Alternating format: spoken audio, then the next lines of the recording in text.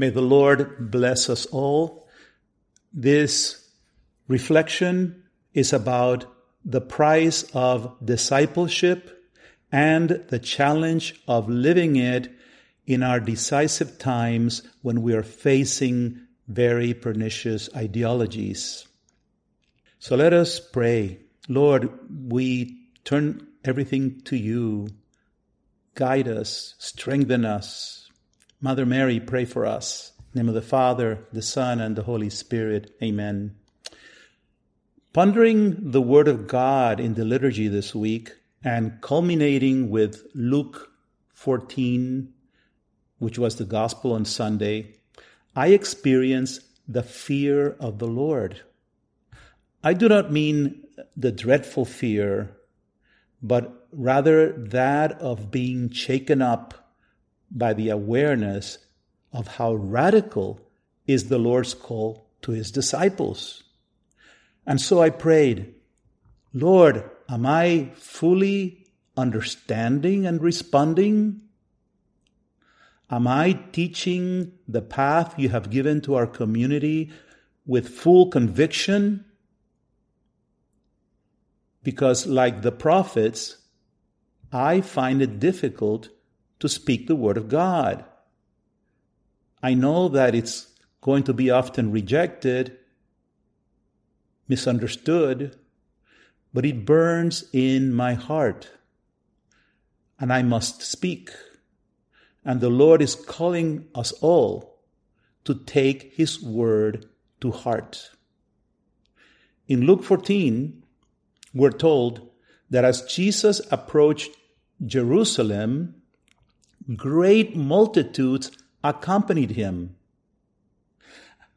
And they were full of expectation about Jesus entering Jerusalem. They thought he was going to restore the Davidic kingdom. At that point, Jesus turns around, faces them, and tells them, if anyone comes to me without hating his father and mother, wife and children, brothers and sisters, and even his own life, he cannot be my disciple. Whoever does not carry his own cross and come after me cannot be my disciple. Think of the shock those people received. It was like if Jesus saying, wait a minute, your enthusiasm might be false. It was a stark and decisive moment. Now, what does it mean here, hating, like hating father and mother? In this context, we need to understand it as the Jews did. It meant giving up our old way of loving. We all should love father and mother, but our way of loving must change because in our fallen nature, our love is tainted with self-love, which leads to false expectations of other people, control. All kinds of woundedness comes out in relationships. Jesus wants to replace that kind of love with his own divine human love. And then, as that happens, all relationships take second place to the relationship with God himself. That must be center. Once that happens, we're going to love everybody much more, but with a new and transformed love. How is this change going to happen? Well, Jesus tells us, whoever does not carry his own cross and come after me cannot be my disciple. So this break from the past way of loving to the new way is through a surrender, taking the cross, and just following the Lord as a disciple. We can be disciples only by choosing to love as Jesus loves. That is, carrying the cross. Again, think of the original impact of his words. It's hard for us to grasp today. The message is kind of lost for us, but at that time, it was a huge scandal, especially for the Jews following Jesus. The cross was an instrument of execution and torture. The victim was made a spectacle of agonizing death to instill fear. And to maximize the pain and humiliation, the condemned victim was forced to carry his own cross to the site of execution. So when Jesus says to carry one's cross, it means that you are on death row. Your fate was sealed without the possibility of an appeal. Furthermore, the Jews hated the cross because in Deuteronomy 21:22, a curse is attached to anyone who died on a tree. In the eyes of the Jews, to be crucified then meant total defeat and failure. And so the Lord is saying, go there, renounce. I want to set you free from all your attachments, all your priorities, all your way of loving. I'm going to do something radically new. So following Jesus as disciples is not just a little fix here and there, try a little better. Brothers and sisters, is dying and being born again, as he told Nicodemus. Even though Jesus had warned them before, the crowd had no idea that he was marching towards his death on the cross. Now he tells them that anyone who follows him must also be willing to die on the cross with him. True love seeks to be with the beloved in good times and in bad times. And so the Lord wants us to be with him that way also. The disciple is the bride that is called to love Jesus, the bridegroom, with the same love that he loves us. That's why we need the Holy Spirit. This love between the bridegroom and the bride, which is us, is consummated by our union with him at the cross. The multitude in this gospel represents humanity that does not know how to love. And so they continued with him merrily to Jerusalem, not thinking of what he had said. They celebrated his entrance into the city with rejoicing, anticipating a great triumph. But since the word was not allowed to enter good soil, it withered. Everyone abandoned him as soon as the current turned against him. In the end, only Mary, John, and a few women remained. Brothers and sisters, this is a serious teaching for us. We run the same danger. And then the Lord says the story about if you wish to construct a tower, you first calculate the cost. You and I wish to construct a tower. That tower is our relationship with Christ. We want to live according to the gospel and what Jesus has taught us in Love Crucified. If so, then we must be sober and calculate the cost.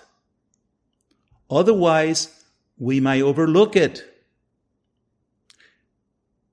If you are going into a fight, if you're going into a big challenge, you need to know what you're getting into so that you prepare well. And here the challenge is the cross. Not that we should look for suffering for itself. Instead, Jesus calls us to unconditional love. Isn't it true that we all desire that our loved ones accompany us in our trials, even when that means sharing in our suffering? We hope they'll be there with us. Likewise, Jesus wants us to be with him in trials. Because they're his trials, we are his body. He wants to accompany us, but we have to accompany him. So like humanity, in general, the multitudes that accompanied Jesus did not know how to love and could not remain with the beloved in his trial. As long as we are in this world, we must face many evils, and they present to us a real cross. And only true love remains faithful unto the cross. So the Lord is telling us here, you're going to build a tower, the tower of your holiness, the tower of your path to heaven with me. Know that it's a great cost. But don't be afraid. I'm going to be with you. But face what it means. Then he gives another parable. If you go to war, Jesus tells us that if we go to war, we must know our strength and the strength of the enemy. It's like the story of the tower. Jesus is teaching us that there is a price to discipleship. We are in a battle. See, so many Catholics don't realize it. Satan is coming with full strength. In fact, his forces are far superior than ours. If we rely on our own resources, in our goodwill, Satan gets emboldened and will defeat us. But if we put our resources in the hands of Jesus and obey him and are willing to embrace the cross, we will suffer. And if we still go forward in faith, trusting in the Lord, Satan will flee. He knows he cannot fight Jesus. Jesus spoke clearly and bluntly to that multitude. And that word is exactly the same for us. We are not used to that. We would like to think that his words are poetical. Often they are diluted when we hear them. We expect a leader to attract us by telling us what we want to hear. Words of affirmation like, come to Jesus and all your troubles will be solved. We want to hear that God is love and mercy. Absolutely true.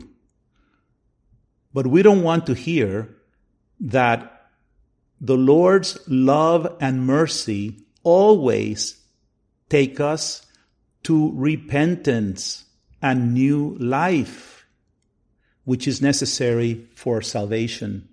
Those hard words of Jesus, bringing people to the reality of the challenge of the cross, is love and mercy. Many say that we can be saved without repenting and changing our ways of life, and even receive the Eucharist in a state of mortal sin. They are not loving when they say that. They are leading people to hell. Repentance is always the path to a relationship with Christ. A disciple's love is shown by renouncing expectations and trusting Jesus with everything: relationships, our ideas, our attachments, our time, our possessions. Not just say it, but we have to really pray and work at it and examine all those areas of our life and beg the Lord to show us how He wants to utilize them. Very few want to hear this message and much less respond. In his recent article, Prophetic Fatigue, Mark Mallet writes about the complaints that he receives from people who don't want to hear about the challenges of our times. Like the multitude in Luke, they don't want to hear about the cross. They say it is negative. They claim to be overwhelmed. They just want to go on with life, meaning my way. The Lord has given us in love crucified the gift of community so that we can help each other live our vocation, listen to the truth constantly, to be strengthened and filled with assurance and hope, not to give up. From the beginning, the messages speak about our times and about how to live them in the power of the cross. We simply cannot follow Jesus and continue to be adapted to the mentality of the world. Jesus' disciples today are under attack of ideologies that are at work throughout the world. This is the journey to the cross that we must now walk with Jesus. I refer you as a reminder to the story of Blessed Franz Jagerstatter, who was martyred by the Nazis, and his story in synopsis is in our website. It's important because it is happening again. Nazis are called right-wing. The communists are called left-wing, as if they were on the opposite ends of the spectrum. But in reality, both identify themselves as socialists. The Nazis were the National Socialist Party. And they used the same methods to impose tyranny and cause the greatest genocides and diabolical oppression that has been seen in the history of humanity.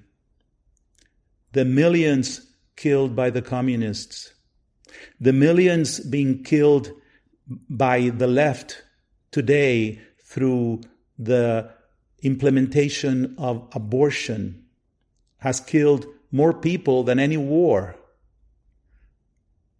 They are only opposed, this extreme right and extreme left, they're only opposed in as much as they both want to be in total control.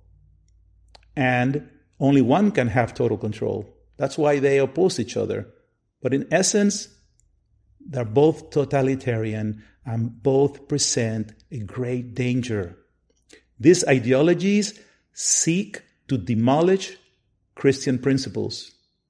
They invent rights that do not exist, such as the right to abortion, the right to unchaste sexual relations, the right to change our gender, the right to mutilate children with irreversible surgeries in the name of sexual or gender affirmation. And just as our first parents were conned by the serpent, now the serpent is telling us, you will be like God, knowing good and evil.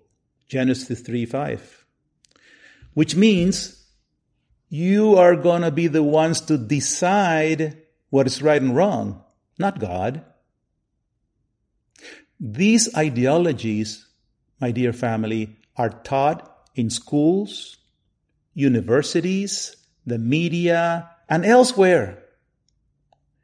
It has just taken the world by storm, even in some Catholic circles, more and more.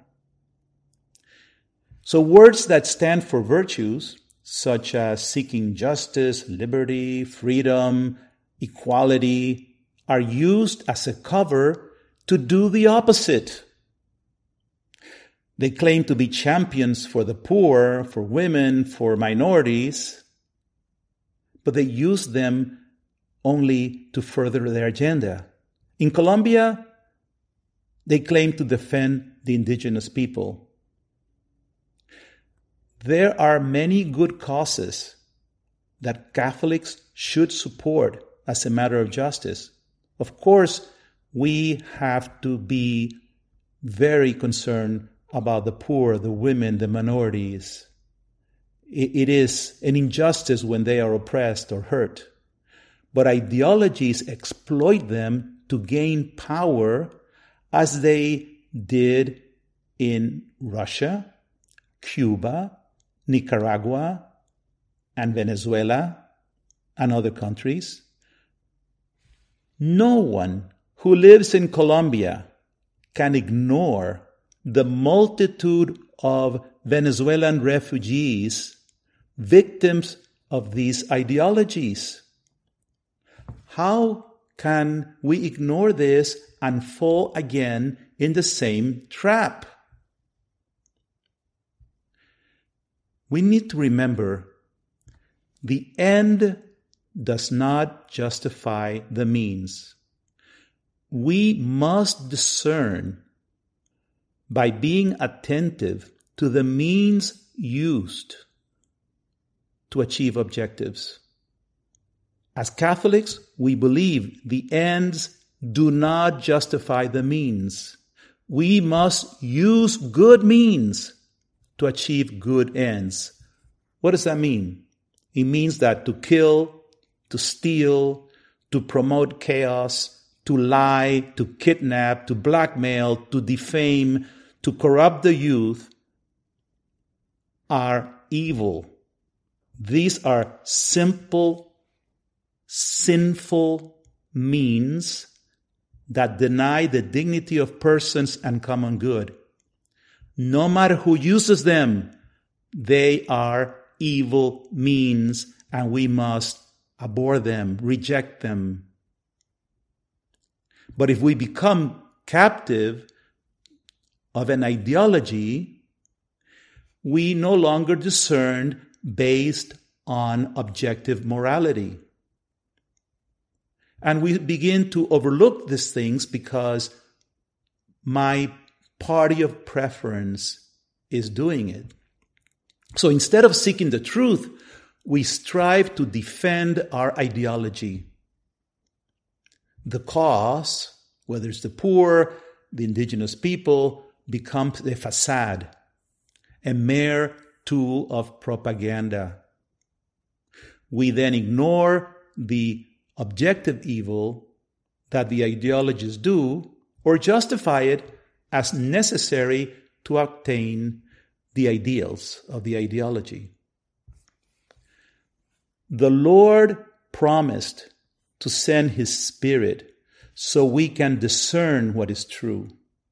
But we must humbly seek self-knowledge and put to death the lies that have become entrenched in our thinking, because all of us are exposed to constant propaganda. Ideologies hate the true Catholic faith. Depending on the region they are, they either replace the Catholic Church with pagan religions because it's a way of transition out of faith, or outright atheism. They know that Christ is the greatest obstacle to their plans. In Latin America, they claim that indigenous people were living in paradise until Christianity arrived. This is a myth. All of humanity is fallen and left to itself commits great evil. And all need to be redeemed by Christ. Christianity is not a religion for a continent or another. It's for everyone. Jesus came for all. And at the end, all are going to be under the reign of Christ, unless they're lost. Another tactic is to condemn the church based on the wrongs done by Christians. But those wrongs were not done because they were Christians, but because they did not live as Christians. There are many people who don't live as Christians, but they say they're Christian. In some places, the leaders of the ideologies, whether from the left or the far right, they call themselves Catholic, while doing all they can to demolish Christian principles. We're seeing that in the United States. They are Trojan horses, seeking to have us believe that we can be Christians and embrace their agenda. St. Paul says to the Corinthians in chapter 3:18, "Brothers and sisters, let no one deceive himself. If anyone among you considers himself wise in this age, let him become a fool, so as to become wise. For the wisdom of this world is foolishness in the eyes of God." My dear family, the vocation of Love Crucified is to form disciples of Jesus who remain faithful through these decisive times of deceptive ideologies and accompany him to the cross. Since the beginning, the Lord has been telling us, "I do all things new." Revelation 21:5. So let us allow him to make us new. God bless you. For more information on the path to union with God, please visit the Love Crucified community website at www.lovecrucified.com. God bless you.